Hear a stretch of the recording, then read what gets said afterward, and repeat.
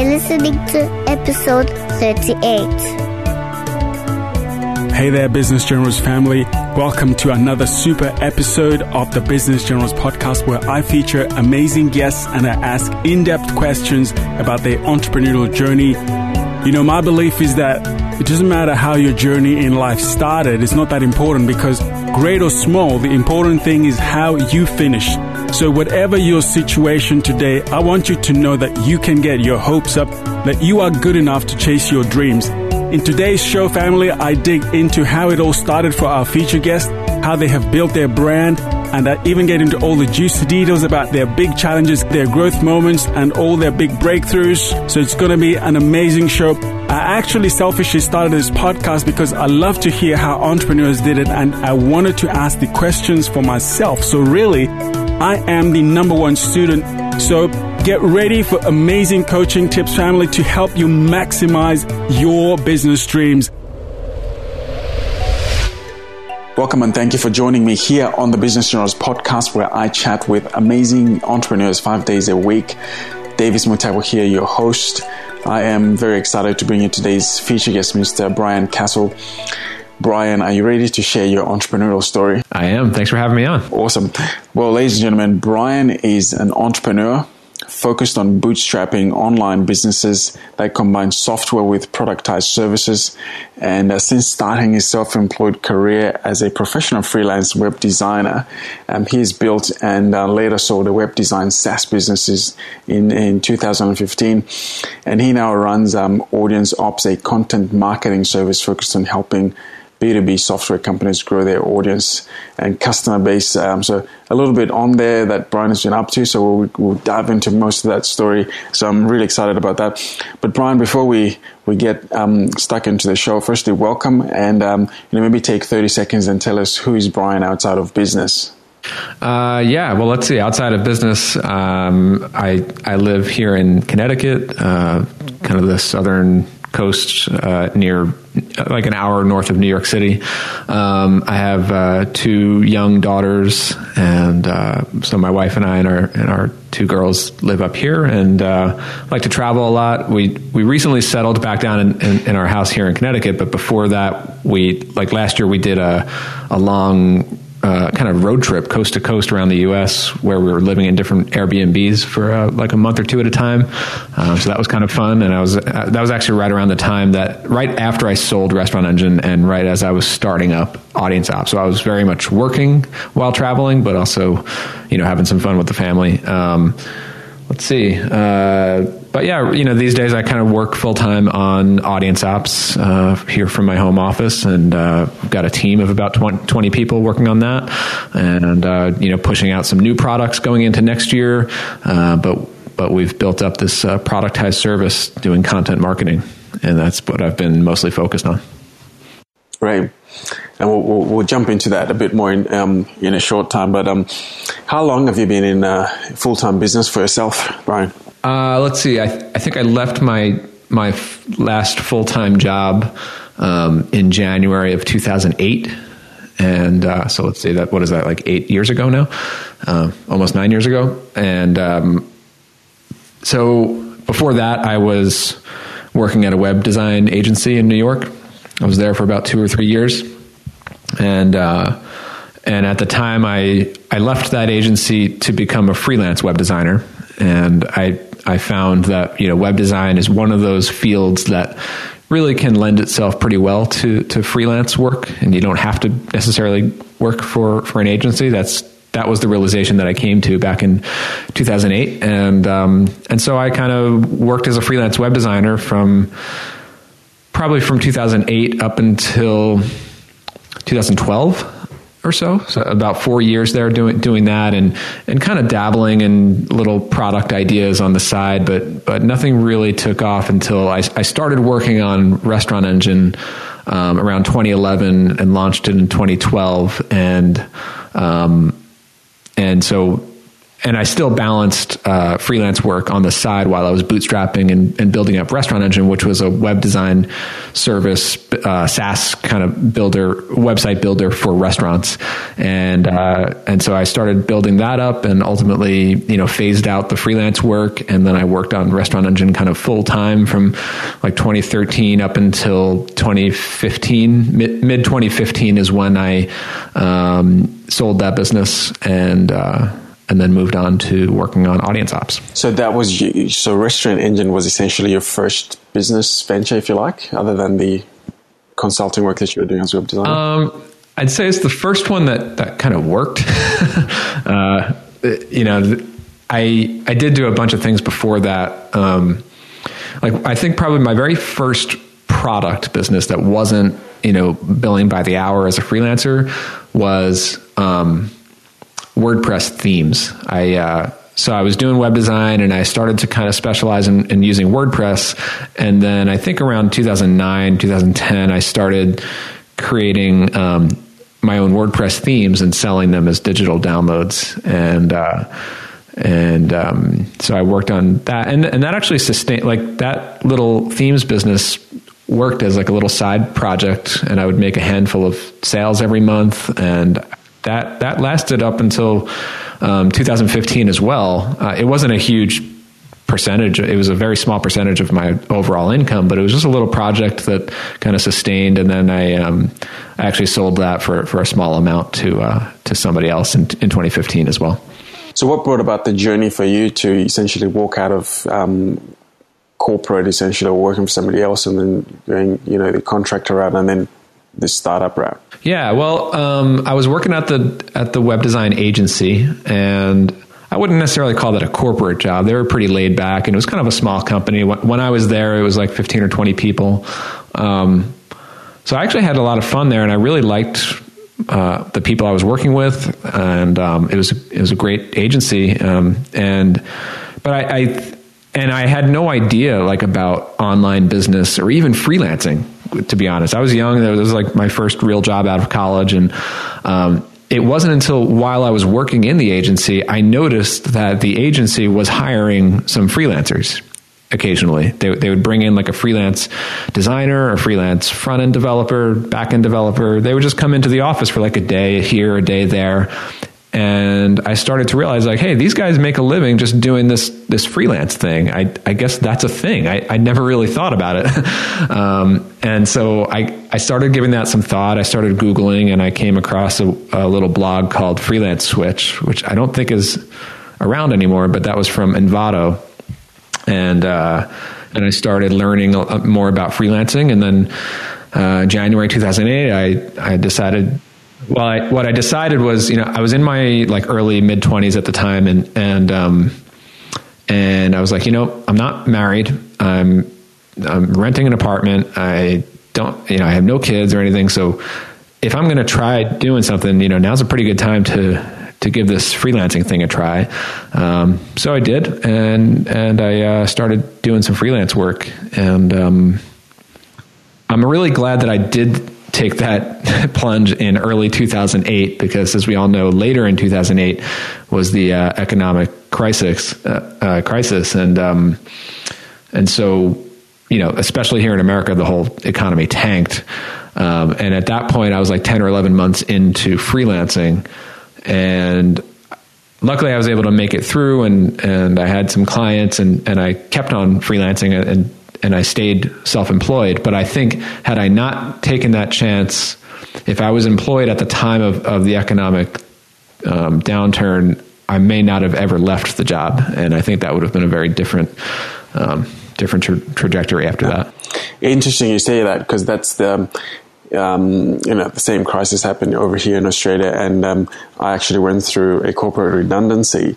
And there was work was very limited, and it took you a very long time to actually work out what you wanted to do, especially if you were not prepared. So it's a good thing, because a lot of people lost their jobs at that point, and maybe you might have been too scared to jump into something straight away, or just unprepared. So it's interesting to look back at that.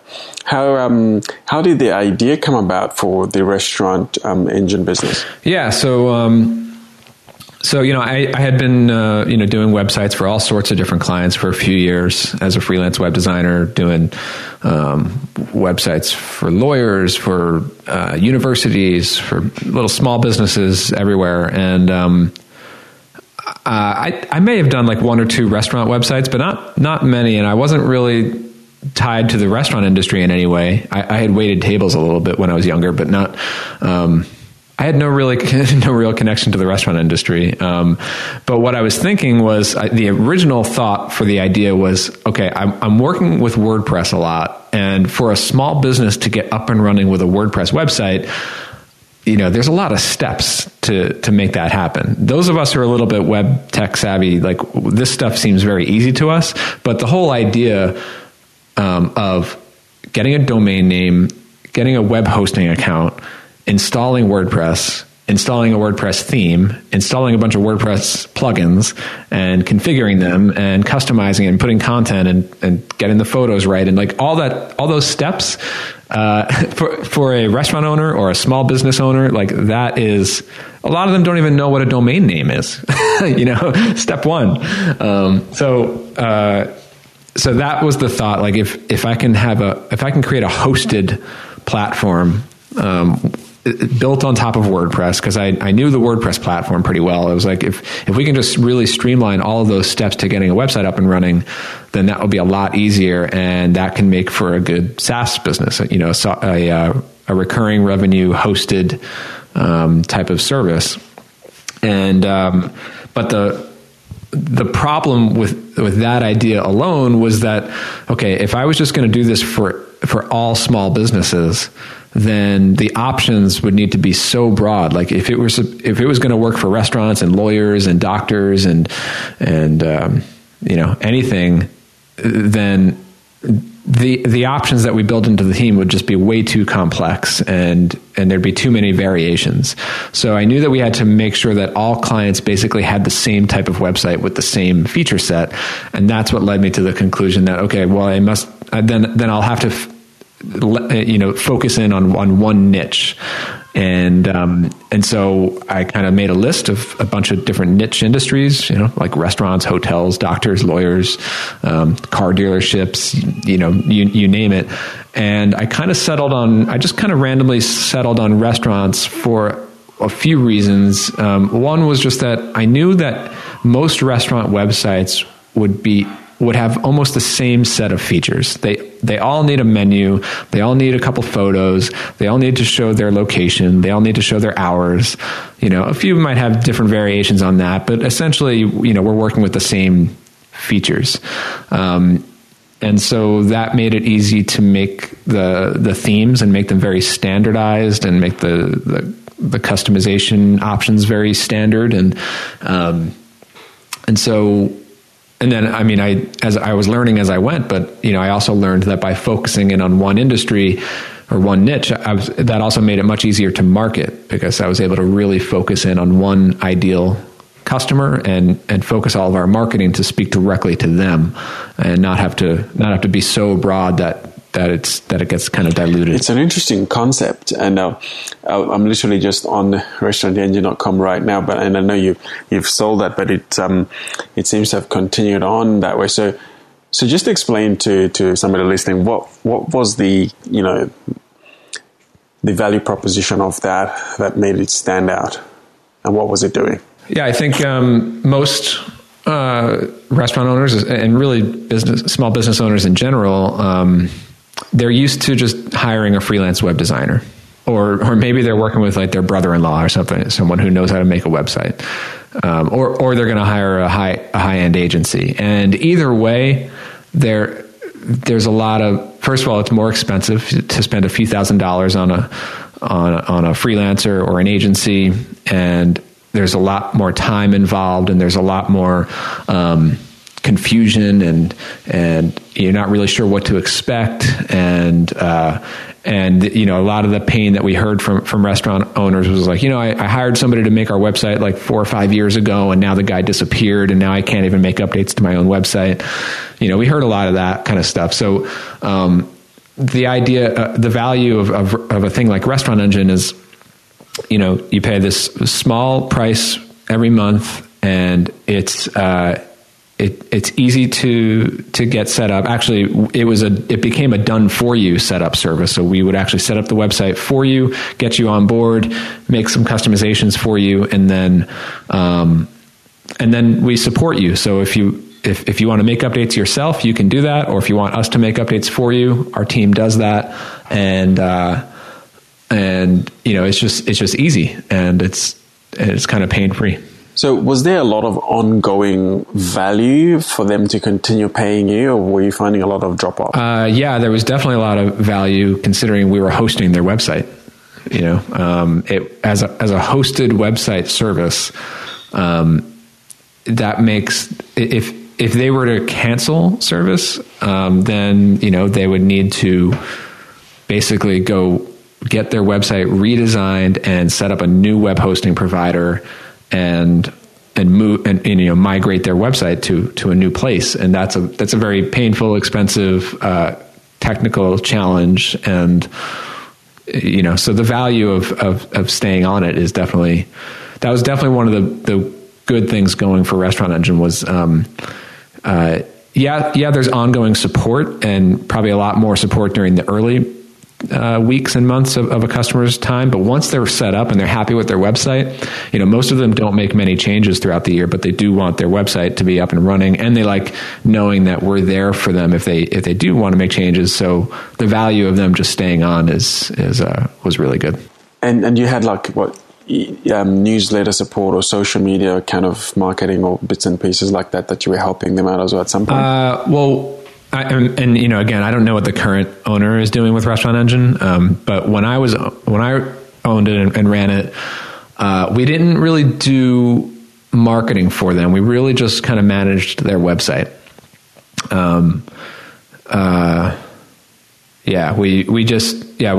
If they wanted to put new pictures on their website or something, we can do that for them, or they can log in and do it themselves.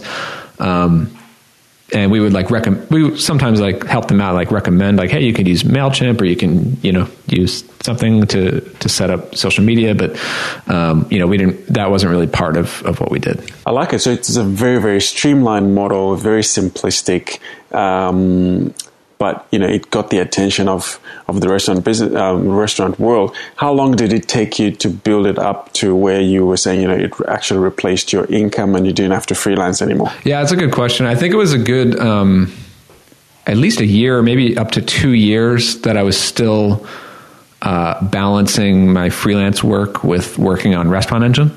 And early on, it was 70% freelance work, 30% Restaurant Engine. And then that became 50-50. And then it became the last 6 months, I was slowly phased down the number of freelance clients that I was working with. So I went from 5 simultaneous clients down to 3.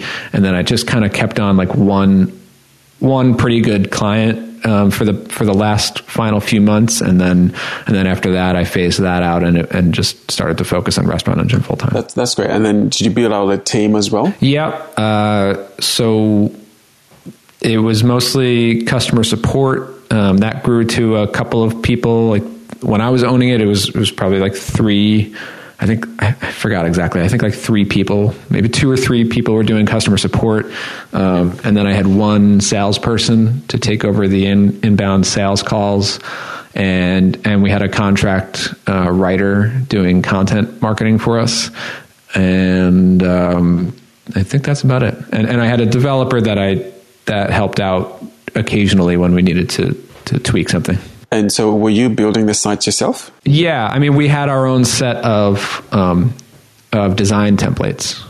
And Restaurant Engine still has a set of design templates. And basically when a customer signs up, they choose a template, or we kind of choose one for them.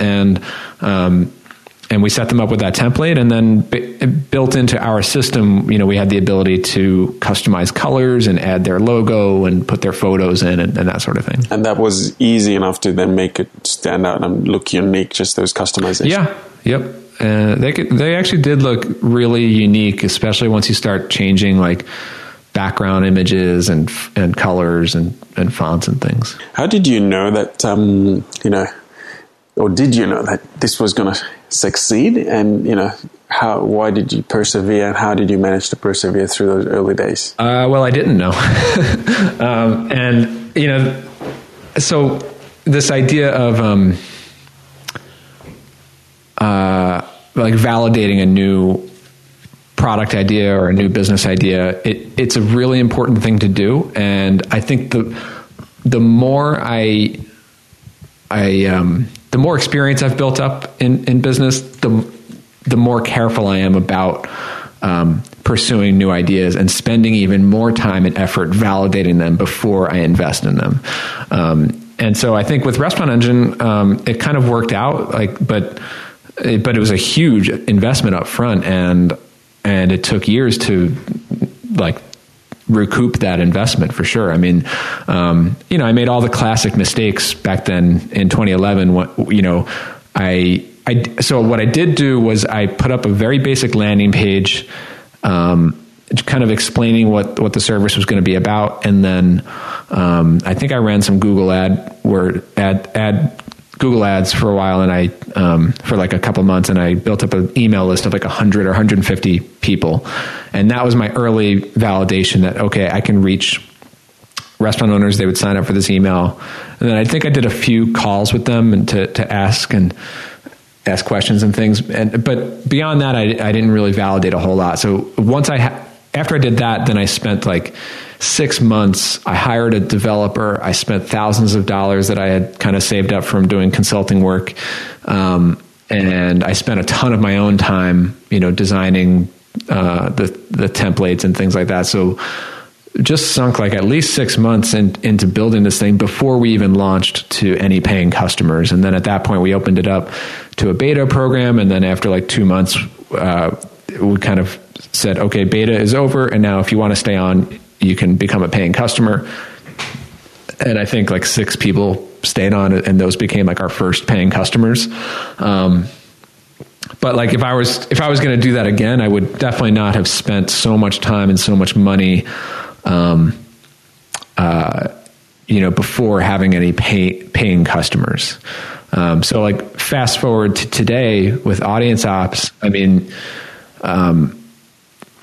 today in Audience Ops, right now, I mean, Audience Ops itself is about 2 years old now. But we've had this like productized service that's been running, and it's been pretty good, growing pretty fast. But now we're starting to build our own SaaS product from Audience Ops. It's like a content calendar tool that we're building. And for that, again, it's a huge investment, hiring full-time developer to work on it. And I'm going to be investing in marketing for it. And like, it's a pretty big venture. And, but we're not going into it blind. What I did was, I sent the idea out to some people. I got some feedback, and then I sent some more wireframes to people, and I got some feedback. And then I actually asked 14 people to prepay a few $100s each, and to kind of prove that, okay, there are people who are willing to pay money and with on the promise that this thing has not been built yet, so they're just paying, and it's going to be several months before they're able to use the product. But I formed this early beta group to give us feedback and give us input while we build the product, and that's been extremely helpful. And those people will be like the first users to use it in the beta when that's ready, and then they also get like a lifetime discount for being those early adopters. Right. So okay, let's take one step back. So how did you transition from Restaurant Engine to Audience Ops? Well, that was basically just because I sold the business. And so what happened, I mean, the process of selling Restaurant Engine was a long, multi-month process. But once that, well, I actually started Audience Ops right at the time that I was going through the sale. So I'd started building up Audience Ops before the sale of Restaurant Engine was closed. And I mean, that was a very stressful time in 2015 for sure. But, but yeah, like once, so I think Restaurant Engine closed around June and maybe end of June 2015, and Audience Ops, I think, launched probably like May 2015. So like May, June was when we were getting our very first clients on Audience Ops. Well, at that point, I had been working on it for like almost 4 years, and I kind of decided that the restaurant industry was a little bit far connected for me personal, like disconnected, I guess is the word. Like, again, I didn't have any like personal connections to the restaurant industry. And at that point I had been blogging on my personal site quite a bit. And I started to build up a network and an audience of like entrepreneurs and bootstrappers and freelancers and consultants. And those were really my people. So I wanted to try to, get into a business that's more aligned with that. And Audience Ops, we're selling to other business owners, especially software and SaaS business owners. And so that was much more aligned with what I was kind of focused on. And I think with Restaurant Engine, it was pretty good, but I think I just felt personally that I took it as far as I could take it. But if somebody else took it over and they're a little bit more, committed to the restaurant industry, they'd be able to take it further than I could. Great. So how did you then come up with the idea for Audience Ops? Well, it kind of came out of Restaurant Engine because I had used content marketing as like our primary and basically only marketing channel for Restaurant Engine. We did blog posts every week. We did email newsletters every week, social media promotion. And that's essentially what got us to page 1 for all of our key terms with Restaurant Engine. And so I started like blogging about, like, on my personal site, and I'd go to conferences and things. I would blog about how we used content marketing in that way. And I was talking about how I removed myself from that process. So I hired writers, I hired assistants, I put people and systems and processes in place so that the business is just churning out content, and I don't have to be the one writing articles for the restaurant industry every week. And a lot of other founders that I was talking to was like, they're telling me, that's great. How do I do that? And that's a huge pain. I don't know how to hire a writer or where to hire a writer, or even when I do hire writers, it's incomplete or it's hit and miss, and it just still takes up all my time. And so I heard all those pain points, and then I was thinking like, well, for my next business, if I could do like a productized service where we not only write the content, but we also set it up in your WordPress blog. We also send your newsletters for you. We'll send your social media. And it's kind of a end-to-end, like start to finish content marketing system that you can just plug right into your business.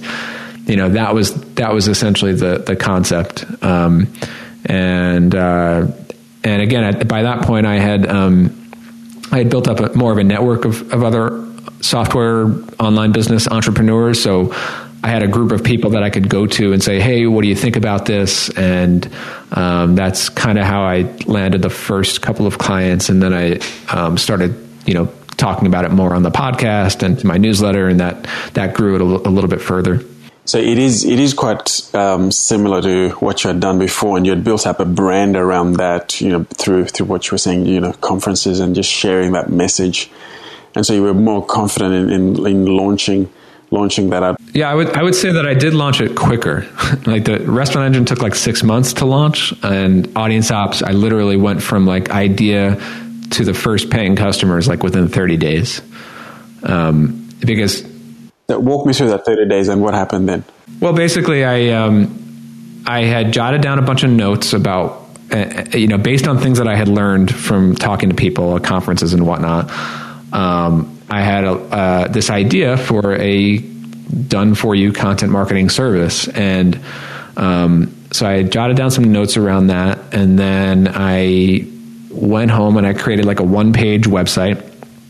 Actually, today is the same website that I had created. I haven't really updated it since then, but I'm now just starting to redesign the site for 2017. But anyway, I put up a one-page website. That took me like a week to work on. And I didn't even really need the website. I could have just described this in an email. But basically, once I had a one-pager up, I sent an email out to like 30 friends, like people who run online businesses. And I was just like, hey, this is the new thing that I'm working on. I'd love to hear any feedback or thoughts on this. If you or anybody might make sense to talk to, I'd really appreciate an introduction. So I emailed that out to like 30 friends, and out of that, I think I had probably like 5 or 10 calls, and from those calls, probably the first 3 or 4 clients. And the great thing about a productized service, and it's one of the reasons why why I talk so much about it and I teach about it, is you can literally go from like idea to paying customers in a very quick time, and even start to deliver the service right away, because it's a done for you, manually done service. Like, we didn't have to build any special software or anything. We can just start delivering the service. But immediately once we had the first couple of clients, I did focus on writing systems and processes and hiring some people and putting that and like kind of building the system as we go. And so that's kind of what we did. Right. That's very interesting. So you hired a couple of people straight away so that you didn't have to do all the work, or did you start off doing some of the work in order to start servicing those clients, or were they deferred on the program of start date? Yeah, so they weren't deferred. When they signed up, we definitely started the service right away. And one of my personal requirements for starting Audience Ops was, I don't want to be the one writing the content for clients. Because that would just take up way too much of my time. Like, I wasn't really interested in becoming a freelance writer or anything like that. I wanted to build a business, a content marketing company. So one of the first things I did was I hired, I think, 2 freelance writers, and they just worked on a freelance basis, not full time or anything. But they were the writers who did the work for those first couple of clients. Now, I still did the work of project management, and I did the sales calls, and then I brought the clients on, and then I did like the kickoff call, and I kind of organized the schedule and got the writers together. So I was still doing that stuff early on. And I think that was important because that helped me really define the process of working with a client from start to finish, and really build it into like a bulletproof onboarding system that we can just follow every single time. And it took many months before we really kind of refined that to what it is today. But eventually, hired a few more writers, hired a couple of virtual assistants, and then I hired a couple of managers, like first one manager and then later a couple more managers. And I just kind of removed myself from every part of the business. For a while, we had a salesperson who replaced me, and my focus would just be on like building the systems, refining those systems, marketing strategy, sometimes doing sales calls, but and mostly my role has been kind of coaching my team, like coaching the managers and coaching the writers on how we should be working with clients and really doing it in a very focused, streamlined way. We essentially have like a production line of content that we produce for clients. I like it. I really like it a lot. So I was going to ask you then, what right at the beginning there, you've created this model, and you're starting to bring in your clients. How did you grow from your initial 5 clients or 3 or 4 clients? What were you doing? Yeah, so I mean, we continued to get leads just coming from my own audience and my podcast who kind of know me and from conferences and stuff. But we also did our own content. Like, our writers also write for our own blog on Audience Ops, and so that has helped as well. We've done some paid ad campaigns. We've done some webinars. I've gone on podcasts like this quite a bit and talked about what we do, and that that's brought in a lot of clients, and then personal, just referrals from clients recommending us to other people, especially within the software entrepreneurial circles, where we've become, pretty, I guess, kind of a go-to recommendation in those circles, which has been good. Mm-hmm. So, yeah. So you've got a podcast to talk about that, and just elaborate a little bit more about what you call productized service, and how can somebody implement that in their niche. Yeah, sure. So, in addition to Audience Ops, I also run my personal site, which is castjam.com. And that site is just all me. It's like my personal blog. But over there, I kind of write a lot about productized services. And I also teach a course called Productize. And so basically, productized services are, it's a really focused, manually done for you service.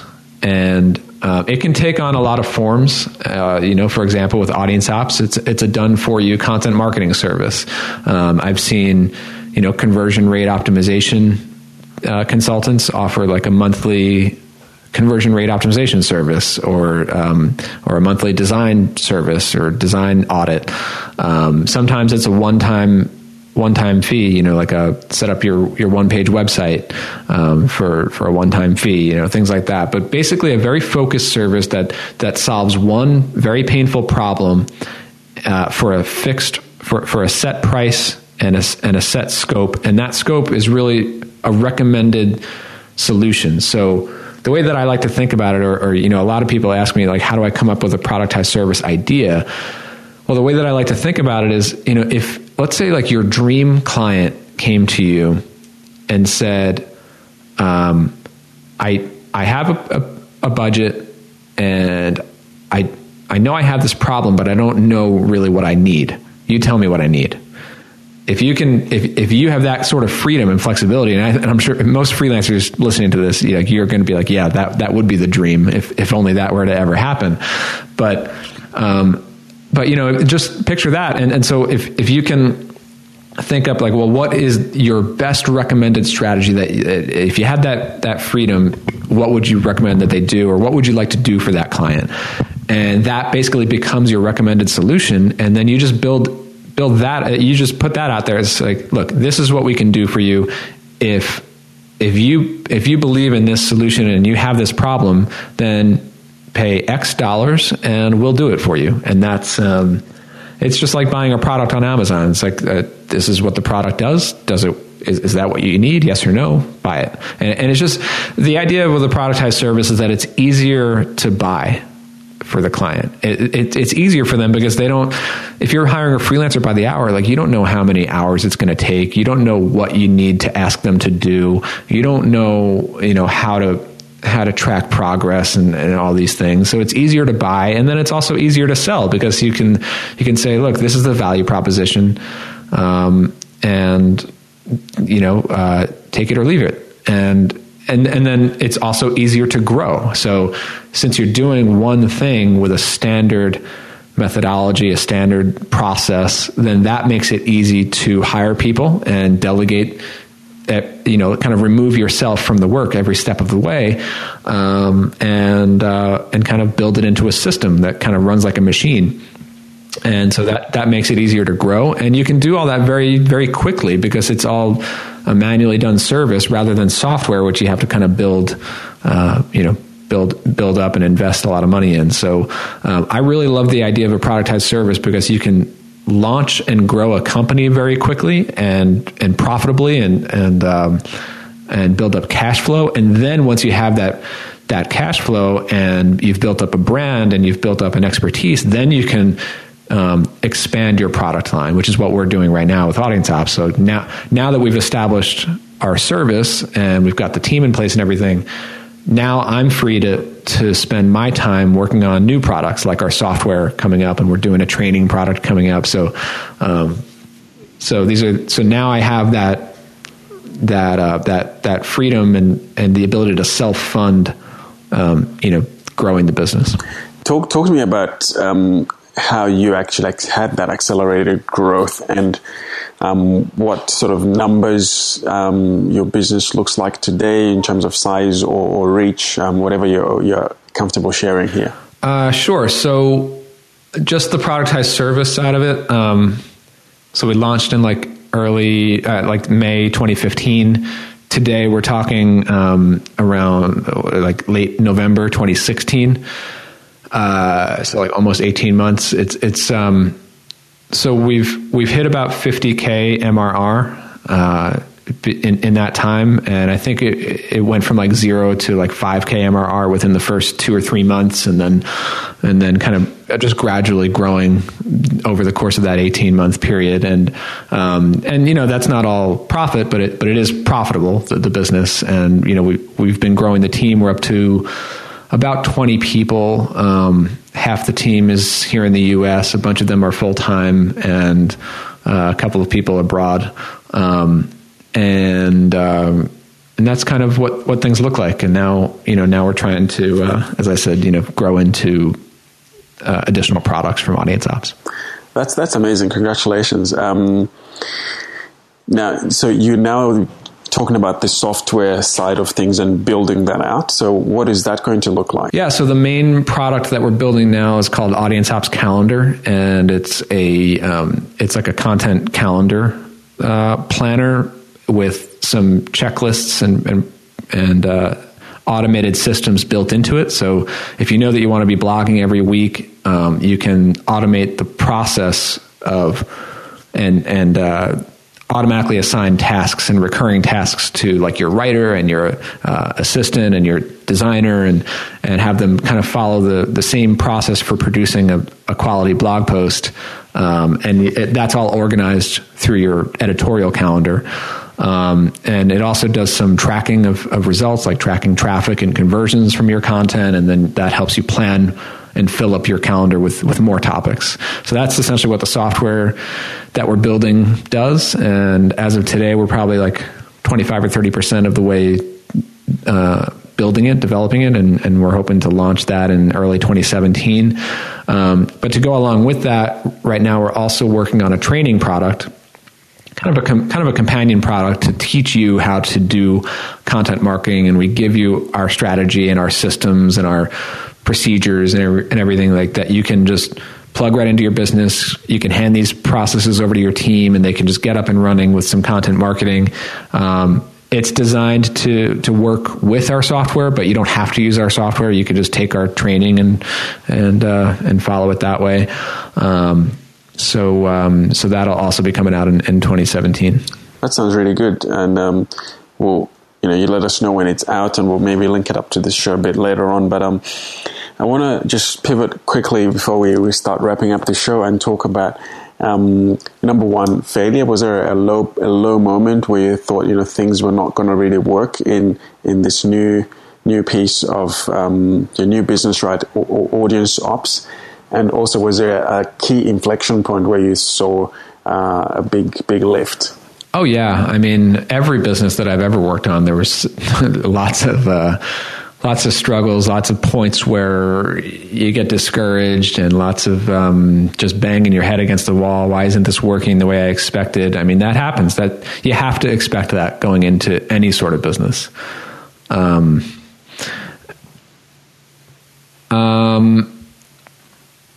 I think going back to Restaurant Engine, I mean, there were definitely years of working on Restaurant Engine where, yes, it replaced my income, and it was enough to support me and my family, but it was not necessarily, I wasn't necessarily making more money than I was when I was a freelancer.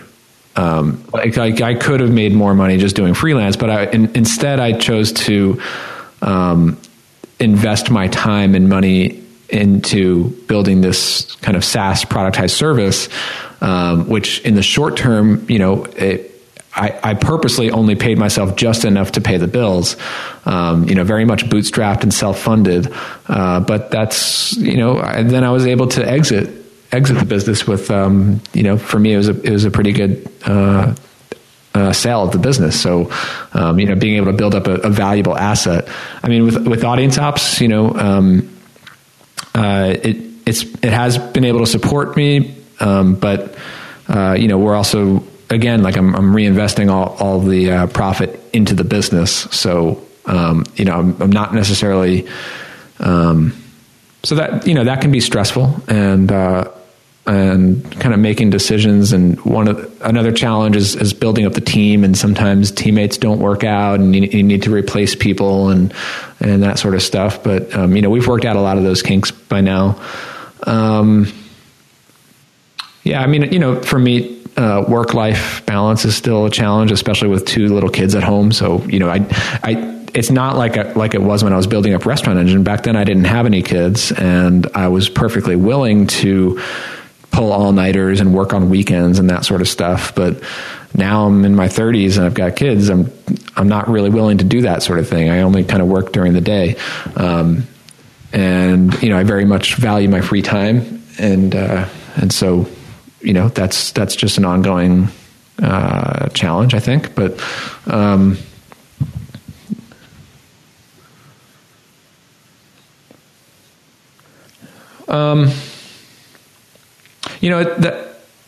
you hear about these stories, you hear interviews on like Mixergy and all these other places, and you look at the success that they've achieved, and I think most entrepreneurs would probably tell you, it doesn't feel like they just hit the lottery, and that's that's not how it is at all. It's this is a gradual, very slow, slowly building one little inch of progress after another, and that's how it feels, And there were times when, my only dream was to get to, early on it was like, let's see if I can get 1 client, and you get 1 client and it's like, wow, that's awesome. Let's see if I can get 3 or 5.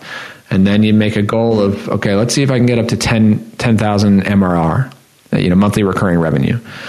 And then all of a sudden, after a ton of hard work and challenges, you realize like, I've surpassed that goal. And, but you kind of just keep working because you have all new problems and new goals to figure out. So, at every level that you go, there are different challenges and different successes. I guess that's kind of a rambling answer to that question, but that's good. Hey, we'll start bringing this to a close as we're coming on top of the hour here. A couple of last questions here. What are the best 2 books that you think are great reads for entrepreneurs? When I was younger, like starting out as a freelancer, one of the books that really made an impact on me was The E-Myth Revisited by Michael Gerber. That's a really, really good one. It kind of opened my eyes to the idea that you don't need, like you as the business owner, you don't need to be the one doing the work. And you do work on your business, but you don't need to be the one delivering the service. You can hire people and build systems and processes. That made a very big impact on me. That's always kind of like my go-to. I guess the other one that I really like is Seth Godin. The Purple Cow would be the one of his that I'd like to point people to. And I love just reading everything from Seth Godin, but that one is really interesting because it kind of, just the idea of, building something remarkable and finding, being different in some way. Yeah. Well, Ryan, what's the best way for people to reach out and connect with you? I know you've talked about the podcast and some of the courses. How can we find you easily? Yeah, sure. So on my personal site, castjam.com, I have a free email course for all about productized services, if that's something that you're into. So you'll find that on the homepage. Actually, I also have a dedicated site, productizecourse.com, and you'll see the free email course there. Other than that, my business, audienceops.com, and I'm CastJam on Twitter. That's great. Appreciate your time, and I just want to acknowledge you for everything you're doing out in the marketplace, helping people's lives in the restaurant business. Number one, helping them change their business structures and get online, and now you've transitioned that into helping entrepreneurs, broaden their content marketing and grow their audience, grow their businesses. So I think that's an amazing thing to actually pour yourself into and see good results for yourself and for your clients. So well done on that.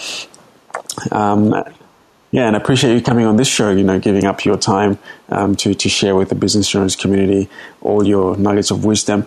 And I've got one more question for you, Brian. When all is said and done, do you think about legacy? And if you do, what sort of legacy do you want to leave and be remembered for? Wow, that's a deep question. I don't really have a good answer to it. The only thing that I think about is, I